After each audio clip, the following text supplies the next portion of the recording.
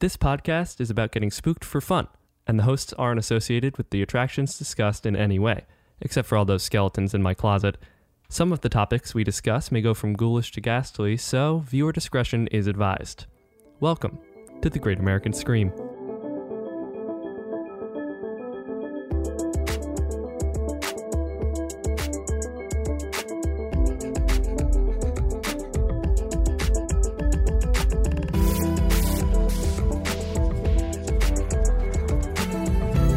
Hello, everyone, and welcome back to the Great American Scream. My name is Devin Wright. My name is Adam O'Connell, and have you been to the movies lately, Devin? Yes, I love the movie theater. I saw Sonic the Hedgehog the other day. What a brilliant film. All right, how would you feel if before you saw Sonic the Hedgehog, you had the opportunity to take out a life insurance policy before the film began? I would feel as though my family could rest assured that should I meet an untimely demise, that they would be financially supported.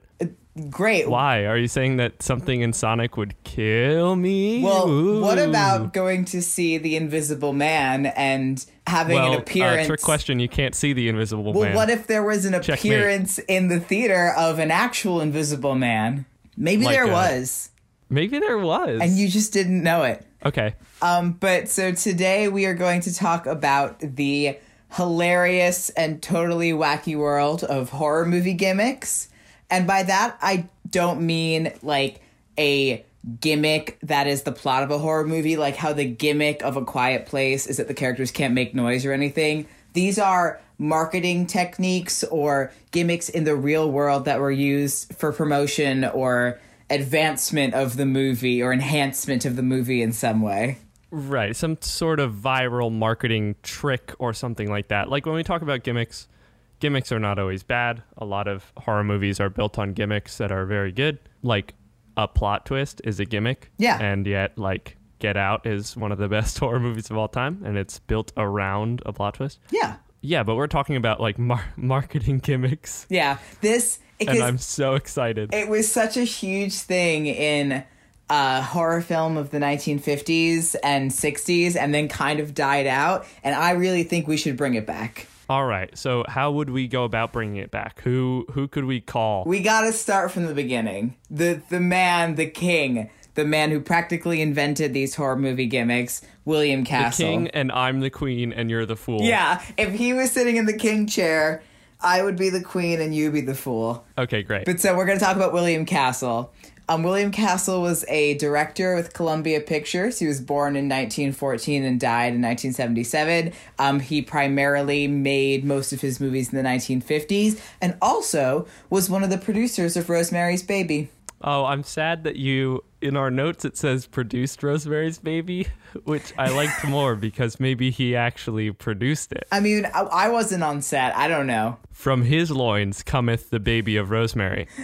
So he first fell in love with horror after seeing Bela Lugosi as Dracula in the 1924 touring play, not the movie. Oh, yes. The way we were all birthed into the theater scene, seeing a touring production of a play. Yeah, but I didn't know that Bela Lugosi played Dracula in a play and then also in the movie. Yeah, I like that a lot. It's kind of what's the Aaron Sorkin film?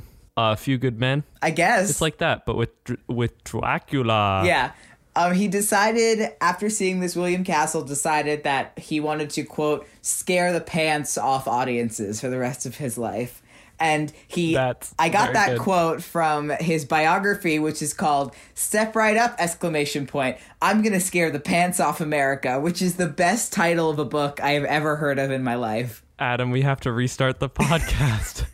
We have to start it back up with the new name, the best name. Step right up, I'm going to scare the pants off America. We are going to scare the pants off America. Yes. For fun. But so he met Bela Lugosi after the show and was actually recommended for the job of assistant stage manager by Lugosi for the rest of the tour. So he dropped out of school at age 15 to do it and continued to work on Broadway as a stagehand and actor throughout his teens. Now, if I had known it was that easy, what the hell am I going to acting school for? Yeah, I lived close enough. We both lived close enough to New York City. If we could have just seen something at the Sugarloaf Playhouse and then jumped on a bus and gone on down to Manhattan. Yeah, I could be I could be a stagehand and an actor right now, and a teenager still. And a teenager. But so this is like, if you thought he had it easy here, so eventually he just obtained Orson Welles' phone number. I couldn't figure out how, but he just got it. So he called Orson Welles and persuaded him to lease him the Stony Creek Theater in Connecticut, because Welles was leaving the theater to begin filming Citizen Kane. So okay, he hired a German actress named Ellen Schwanecke. I'm terrible with German last names. Schwanecke. Okay. And so Schwanecke. Maybe Ellen. So so he hired this actress upon learning that under then current theater guild regulations, German-born actors could only appear in plays originally performed in Germany. Okay. So William Castle suddenly in this pickle where he had this actress and he couldn't cast her in anything because he didn't have any German written plays to work with. So right. Castle claimed he had hired her for the non-existent play Das ist nicht für Kinder, it translates to not for children. Yeah. Castle spent the following weekend writing the play and having it translated to German. So when the Nazis sent this actress an invitation to a Munich performance, William Castle seized the opportunity for an outrageous publicity stunt. He released to the newspapers what he claimed was a telegram he had sent turning down the request, portraying his star as, quote, the girl who said no to Hitler. Okay. And then to add to all of this, he secretly vandalized his own theater with swastikas and other Nazi imagery. And the publicity stunt ensured the success of the entire run of the play, which he had written in 48 hours. This man, I don't have the word to describe this man. He is the human embodiment of that internet post, or I guess it might be a South Park joke originally. The step 1, obtain Orson Welles' telephone number. Step 2, question mark. Step 3, profit. He had me until the vandalizing his own theater. Yeah. That's no good. That he gets a demerit for that one. Don't do that. That's no good. But a mad lad. But what happened next? An absolute mad lad. So then at age 23, he was hired for Columbia Pictures. I'm currently 22. You still got time. So I got a year. You got time. So there's a couple of classic William Castle gimmicks that I would like to highlight and talk about. These are, I think, mostly in chronological order, but I might have goofed it up at the end. So 1958, his first film, which was called Macabre, which he paid for by mortgaging his house. He gave every customer that came to see the movie a certificate for a $1,000 life insurance policy from Lloyd's of London should they die of fright during the film. Okay, I think a lot of us have heard this one. Yeah, you might have heard of a lot of these before. Title. Yeah.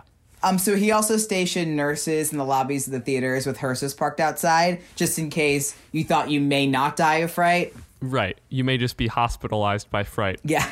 But that's not as catchy. No. And see Macabre. You may be hospitalized for a short period. It's not as good. But not have to pay any out-of-pocket costs due to our lovely National Health Service because of the fright. So in 1959, he did another film, House on Haunted Hill, which is, you may have heard of this one. This is a pretty famous 50s horror movie, which was filmed in Emergo. And what that was is that a skeleton with red lights in the eye sockets was attached to a wire that was floated over the audience in the final moments of some showings of the film, because on screen there was a skeleton rising from a vat of acid and pursuing the villainous wife of the Vincent Price character. I like that a lot. Kind of the spiritual predecessor of when in the Tree of Life at Disney World, all the bugs crawl all over you, you know? Yeah, it's tough to be a bug. Yeah. Yeah, so What a tidbit I really liked about this is that once word had spread about the skeleton, people would go, like kids would go and see it and then try and knock it down with candy boxes and soda cups or whatever they had. Kids are always the same. Yeah. What a good goof. It's really fun. A lot of the times theaters will do, like nowadays, will do screenings of this movie in the original Emergo, and they'll like bring out the skeleton, and it's very exciting for everybody involved. That is very exciting. We should do a live show at that theater. So this one is a pretty famous one. In 1959, he did a movie called The Tingler. Also my nickname in high school. Which was filmed in Percepto. So the Tingler in the movie is a creature that attaches itself to the human spinal cord, and it's activated like when you're scared or when you by fright, and it can only be destroyed by screaming, and you feel it as like a vibration. So William Castle purchased military surplus airplane wing de-icers, which he purchased because the motors vibrated, and he had a crew... Yeah, to like get the ice off of the wings. Yeah. He had a crew travel from theater to theater, attaching them to the underside of some of the seats, because back then, a movie didn't open on the same night everywhere, so he was able to do it in multiple theaters. So during the finale, one of the creatures, one of the Tinglers, gets loose in the movie theater itself, and the buzzers were activated as Vincent Price started warning the audience, scream from your lives. We don't do enough direct address anymore. No, I told you this rocks. What if in Avengers, Iron Man turned to the camera and said, now you have to kill Thanos. Please. But so, John Waters, who is a huge William Castle fan, recounted as a kid in his book Spine Tingler about how as a kid he would search for the seat that had the wire, that had the vibrating thing on it, so he could enjoy the full effect of the movie. As we all would. Which is the opposite of what I do when I go see It's Tough to Be a Bug, which is when I sit all the way forward in the seat so that when the bees sting you in the back, I don't feel it. Nice. That, speaking of horror. I know. That merits its own episode. Yeah, it does. That I remember going there, and it was those many years ago. It was 2002.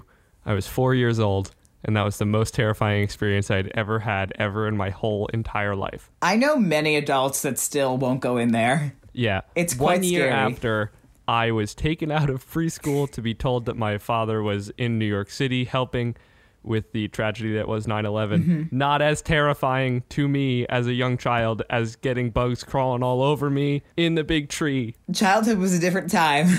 It was. So in 1960, he did another movie called 13 Ghosts, which was filmed in Illusiono. I really enjoy the names he came up with: Percepto, Emergo, Illusiono, because it's usually just adding O to the end of something. Those are actually... Speaking of new movies, those are actually 3 new Trolls in Trolls World Tour. So Illusiono was that each patron would receive a handheld ghost viewer, which was a piece of red and blue cellophane, like 2 different ones. So during certain parts 3D. Of it kind of like 3D. Like those colors? Yeah, it was the 3D colors, but it wasn't explicitly 3D because you would hold up either one or the other. You could see the ghosts by looking through the red cellophane and then hide them by looking through the blue cellophane. And then without the viewer, you could only kind of see the ghosts. That is brilliant. So when we talk about gimmicks, I think a lot of people dismiss them, think they're always bad. I know in video games we talk about motion controls as a gimmick that are bad, but gimmicks are everywhere. They're how we sell things to people, and a gimmick like that actually takes a lot of technical film prowess to film certain shots with certain lenses and that is genius. In 1961, he had a movie called Homicidal. So in that movie, and I showed you a clip of this, there was a fright break. I'm obsessed with this. Yes, there was a fright break during the climax of the film where the action would stop and a timer would overlay on the scene as the heroine is approaching the house that is harboring this killer. So the audience had 45 seconds to leave and get a full refund if they were too frightened to see the remainder of the film. So what people started doing is that people would come and sit through the whole movie and then sit through it a second time and then leave at the fright break to get their money back for the first movie. Okay. So to prevent this, William Castle started having different color tickets printed for each showing, but people still were trying to like weasel their way into refunds, so he really went nuts. He came up with Coward's Corner, which was this yellow cardboard booth that was manned by some teenager who was working at the theater. Poor pimply 15-year-old. And so if you in the lobby of the theater, and if you wanted to leave, you had to follow these yellow footsteps up the aisle that were bathed in this yellow light. And then before you reached Coward's Corner, you crossed yellow lines with like a message stenciled on that said, "Cowards keep walking." You would pass a nurse who would offer you a blood pressure test. And then the whole time you were walking out of the theater, a recording was going, "Watch the chicken, watch him shiver in Coward's Corner." And then you would get to Coward's Corner and you had to sign a yellow card stating, "I am a bona fide coward." This is actually that the recording, "Watch the chicken, watch him shiver in Coward's Corner," is actually that blares wherever I go. I step on the subway and the man comes on and he goes, "Stand clear of the closing doors, please. And also, watch the chicken, watch him shiver." So in 1961, he did a movie called Mr. Sardonicus. So the audience in this film could vote on the villain's fate in a punishment poll during the climax of the movie. So William Castle would appear on the screen and explain two options. One, if the villain, Mr. Sardonicus, gets shown mercy, or another one, if he should if he should die, because I think he gets poisoned in the movie. So audience members were given a card with a glow-in-the-dark thumb they could hold up or down to vote. Supposedly, no audience ever chose mercy because apparently Sardonicus was quite evil. So the alternate ending was allegedly never screened, or some people say that it was just straight up never filmed. And no matter what they chose, which is also very good, because that kind of gimmick is like, oh, you get butts in the seats, and then even if they want to see the ending that doesn't exist, they don't get to. Yeah. I would like to think, knowing William Castle, that the other ending is filmed, like does exist. Yeah. But I would believe that it never got shown. Right. That's a lot. And then this was another one. He really kind of, his agents and everyone who was giving him money for these movies kind of persuaded him to go out of gimmicks as we moved into like the later 60s and early 70s. There were a couple times when he don't love fun. They hate fun. There was a movie that he produced that was starring Joan Crawford where he did no gimmicks. In the last minute, he had hundreds of cardboard axes printed to just give out to people in the movie theater because he couldn't like produce it without some kind of gimmick. That's so good. He was like that. The one day he was able to get that order out was because the person who was in charge of like watching him that day went on a break, and he was like, "Quickly, my bodyguard is gone. My axes. Make some axes." But I do like to highlight that in his 1975 film Bug, he made headlines by taking out $1 million life insurance policy for the film star Hercules the cockroach. like a real cockroach? Yeah. Kill this cockroach and his family will get $1 million. Kill one cockroach, make one cockroach wife and 3 cockroach children set for life. I think that's my favorite sentence I've ever read. $1 million life insurance policy for the film star Hercules the cockroach. Yeah, there's a lot of levels. The fact that it's $1 million, it's a cockroach. The cockroach is named Hercules. The movie is called Bug, not The Bug, not just Bug. Just Bug. All right. Thank you, William Castle. Yeah, he's great. Let's show him the door and talk about some other people. Yeah, so their gimmicks, like I said, started to die out as William Castle's kind of type of movie making started to die out, but there are a couple notable examples of non-William Castle gimmicks. So in 1968, there was a movie called The Mad Doctor of Blood Island. And so now this story is alleged. I couldn't find any like concrete proof for this story, but I really like it and want to believe it's true. So the film contains green monsters. So the producer, Sam Sherman, added this prologue for the I don't know if it was the American release or just the wide theatrical release, where a doctor would inform the audience to drink your sample of green blood, and it is guaranteed that you can never turn into a green-blooded monster. So audiences were given this small package of green liquid when they came to the theater. So everybody drank it, and then everybody got diarrhea. Well, okay. But he didn't drink it. No, there is a story that he himself became ill from drinking whatever that green liquid was. That's so good. It turns out that wasn't a gimmick for the movie. It was a gimmick for Imodium. they were pushing it on people afterwards. Yeah, I tried to find concrete proof of that story, and I couldn't, but I would like to believe that it is real. Yeah, they had another coward's corner, but instead of the nurse inviting you to get a blood pressure test, she just had Imodium for sale. Because also, what a weird thing for someone to make up.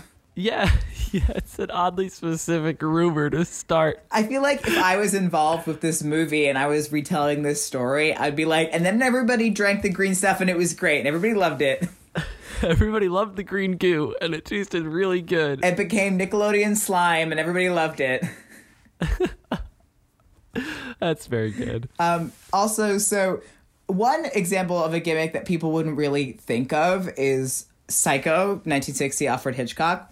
So yeah, when you saw Psycho in the theaters, there was no late admission permitted, because the whole thing with Psycho is that Janet Leigh, who is the woman that gets killed in the shower, she was kind of being advertised as the film's star, and then she gets killed I think within the first 20 or 30 minutes of the movie, if not earlier. Yeah, incredible, powerful, yes, incredible filmmaking, incredible marketing, great. Same thing done in Scream with Drew Barrymore. Right. When she's killed in the first 10 minutes, everyone thought she was the star. So good. But what was the gimmick that Psycho did? Oh, yeah, their gimmick was no late admission permitted. It doesn't sound really gimmicky, but it gained a lot of publicity and brought people into the theater at the time, because back in the day, people would kind of just stroll into movies whenever they wanted. Right. It seems like the gimmick overall was just the mythos of the movie as a whole, because that's the one that I think a lot of us think of. People were like running out of the theater because of how scary it was. Yeah. Like whether the gimmick was specifically no late admission or the marketing of Janet Leigh or people were running out. It's just the whole movie had kind of became a gimmick in the best way possible. Yeah, and the whole reason that Alfred Hitchcock did it was because he didn't want people to think that Janet Leigh wasn't actually in the movie, because they would have missed her whole thing. And they would have been like, oh, I want my money back. Janet Leigh wasn't in this. Yeah, and I want my mummy back. I want my mummy back. But so, anyway. Yeah, the fact that it had no late admission was what really got butts in the seats, because people were like, oh, like, what happens in the beginning that we can't come late? Right. Yeah, this movie has to be incredible because, which they were right. Yeah, it is incredible.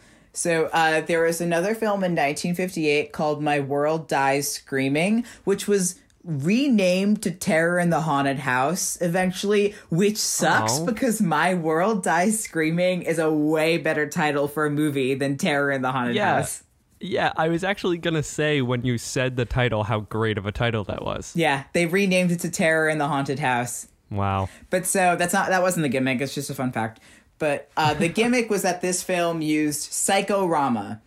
So not Psycho-O, presumably because it already ends in O. Right, the hit 80s dance craze, Psycho-Rama. So Psycho-Rama would insert subliminal images for like half a second into certain frames of scary faces, the word death, skulls, and snakes. Now, obviously, most audiences didn't catch this, but when people found out that it was in the movie, it did add this kind of like air of intrigue around the movie. Right. It's kind of like the I mean, there are a few different things. The one that springs to mind is Fight Club again, which apparently is just a motif that I mentioned Fight Club. Yeah. But Tyler Durden puts frames of lewd actions in the middle of like family movies. Like just splices frames in. Yeah. Interesting. Yeah. And so we'll jump all the way to 1980 with a movie you may have heard of before called Cannibal Holocaust. I can't say I have. Well, Cannibal Holocaust is known as one of the most grotesque and like gory and horrifying like horror films ever. So wow, why would that be? Yeah. With a title like Cannibal Holocaust, how could that ever be? Thought it would be a gay romp through, Yeah. But anyway. So Cannibal Holocaust, it's a found footage movie about a group of documentarians who end up on an island with a native population and goes down. So it's an Italian film. So the director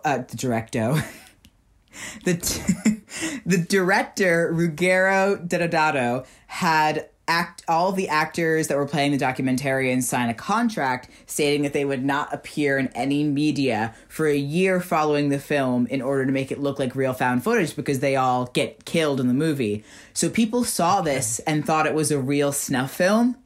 So he was charged with obscenity already because they were naked people and it was really obscene. Gory. But then he got charged with murder until he could prove the actors were alive and that it wasn't a real snuff film. Although technically it is a snuff film because they did kill live animals on set of that movie, which is disgusting and horrible, and which is why I've never watched this. Yeah, don't watch. Hey, y'all, Dad's back. Don't watch this movie. The most wild thing about that is that the idea of like signing a contract saying you won't appear in any media, it works if your actors are unknowns. But what if you had like Chris Pratt and Robert De Niro in this film and they just disappeared for a year after this film? And they were like, I guess Robert De Niro and Chris Pratt went on this adventure and filmed it and then died, I guess. Well, because Blair Witch Project did a very similar thing where because it was a found footage movie, they hired all these unknown actors. That way people, it adds to the immersiveness of it being found footage so that you're not like, oh, that's not a real person. That's Chris Pratt. Of course. Whoever. That's Timmy. Yeah. Yeah. And I mean, found footage is kind of a gimmick that brought about a whole new world of horror or cinema. Yeah, no, and that's what I wanted to go into talking about kind of examples of modern horror / film gimmicks, because may not be as many like obvious ones as like the William Castle ones, but there are, I think, a couple things that count, and found footage movies, I think, is a huge example. Stuff like Blair Witch Project and stuff like Paranormal Activity even. Yeah. Because especially when those films do things like tie-in websites or stuff like that. I know Blair Witch Project did that. And if you went on the IMDb page for Blair Witch Project, it would list all the actors as playing themselves and saying like missing or dead. Right. And the kind of the ARG, augmented reality game aspect of films like this, where there is like a hunt to see what's true and what's not. Yeah, and I really like movies that kind of have this tie-in, or there are even a couple ones that have like tie-in apps. Like there's a lot of horror movies about like apps or games now that have those tie-in things. Yeah, and there are examples of, I think, the kind of gimmicks that a lot of the lay audience members would like write off as just gimmicks, but to people who are very into horror culture, I'm sure it comes off more as like a dedicated desire to incorporate interesting gimmicks, but interesting aspects of modern culture into horror properties. That's fascinating. And stuff that gets the audience involved in some way too is something that's A, really died out, but B, I think is an excellent gimmick and a fun thing to use. Yeah, an enhancement of not only enjoyment, but of the horror aspect, like we talked about in Creature Feature. If you feel like you can touch it, it's scarier. If you have the actual app that's going on in the movie, part of your brain is like, oh, how neat. They were really smart for doing that. But part of you is like, what if? Yeah. What if the ghost spooky ghost hand comes out of the app and kills me like in Black Mirror. It reminds me of if you had the DVD for The Ring, the American version, there was a special feature on it where you could watch like the tape that they watch in the movie. Right. So once you played that tape, there was no way to stop it or pause it or exit out of it except by taking the DVD out. And then once you finished watching it, it would bring you back to the regular menu screen and play the sound of a phone ringing in the background, which I think is great. That's so great. And even greater is the idea of somebody buying The Ring, not knowing what it was, buying The Ring DVD, being like, oh, this must be a fun movie, decides, I'm going to check out these special features first, and goes into them and plays the tape and goes, well, that was an odd videotape. How weird. And then watches the movie and goes, wait a second. I shouldn't have played that dang feature. I miss the age of special features because nobody watches DVDs anymore.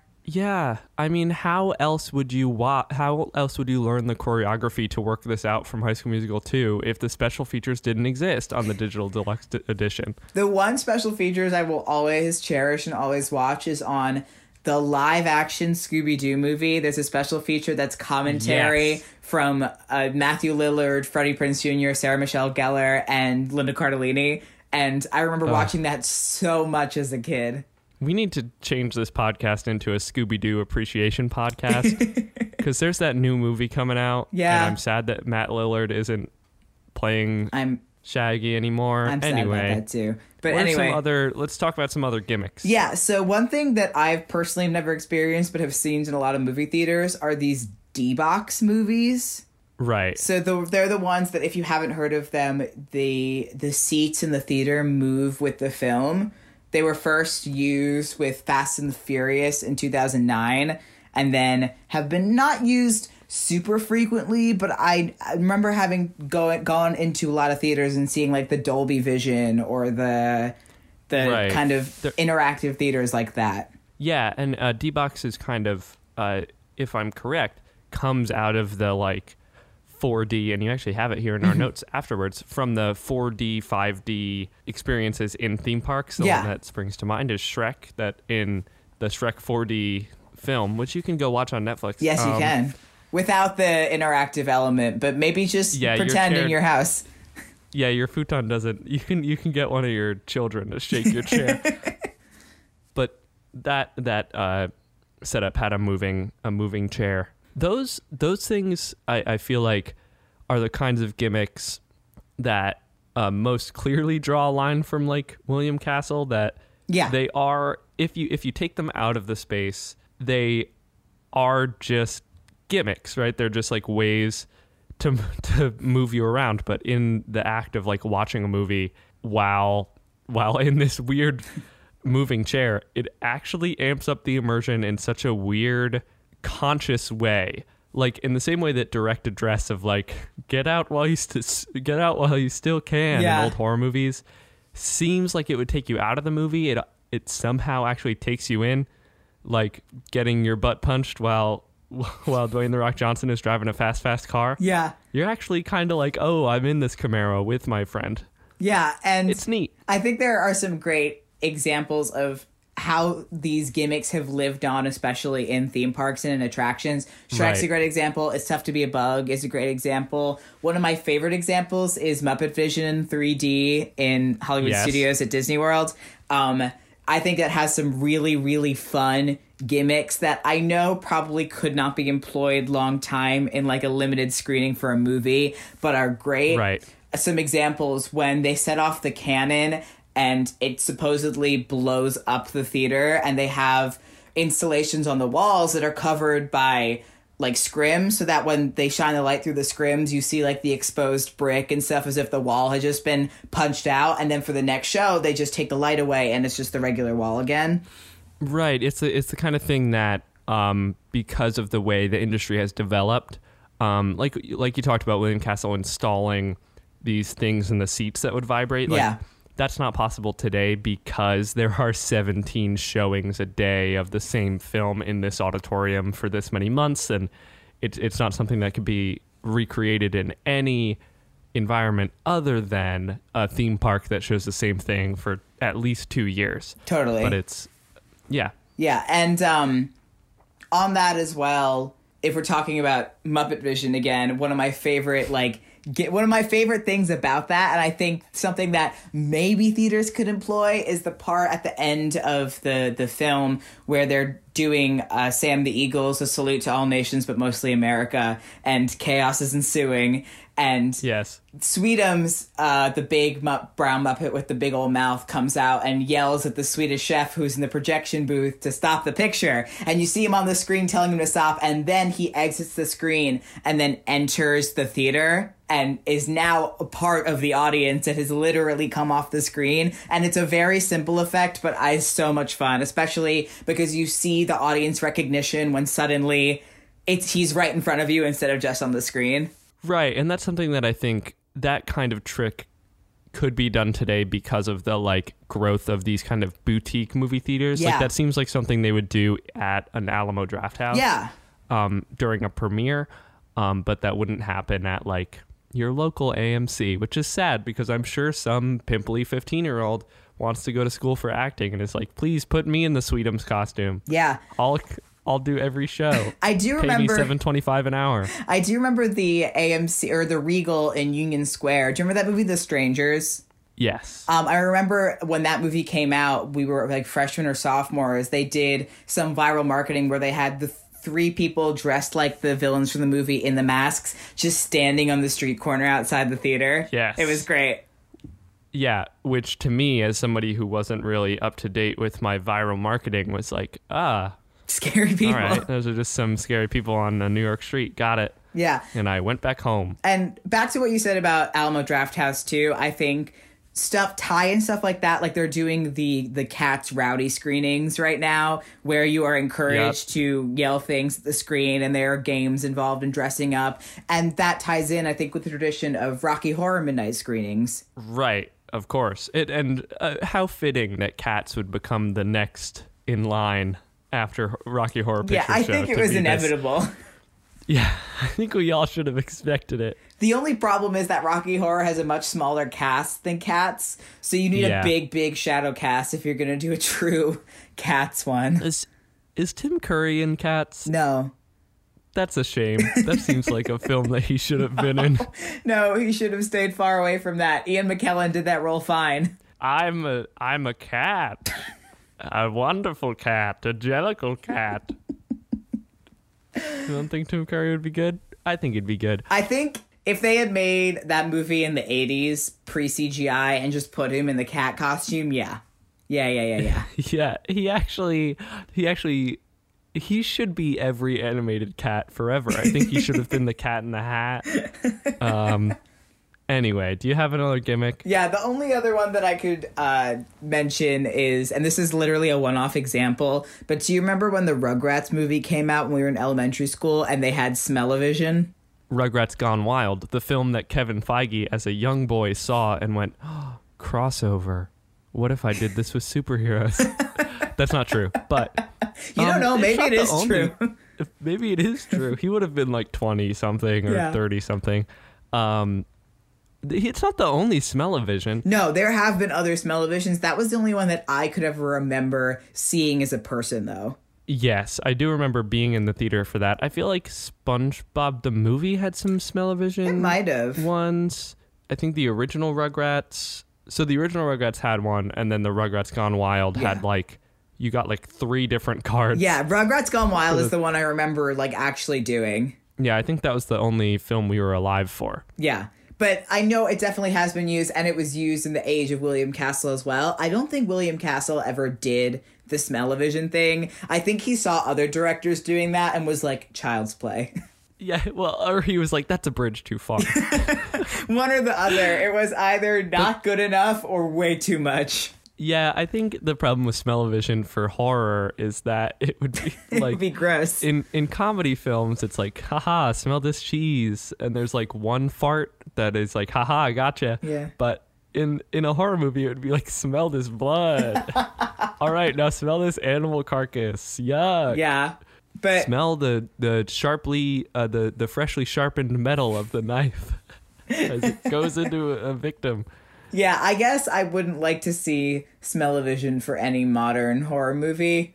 Maybe for like, no, that would be gross. I was gonna say a smell-o-vision for It, but no, that would be yucky still. No, that's a bad one. You did a bad one for that one. What about for A Quiet Place, and you get to smell the very good? The cornfields. They make something really good in that. No, they make the fish. Don't they make a really? Yeah. Some smell-o-vision delicious for cooking. Quiet Place. Smell-o-vision for.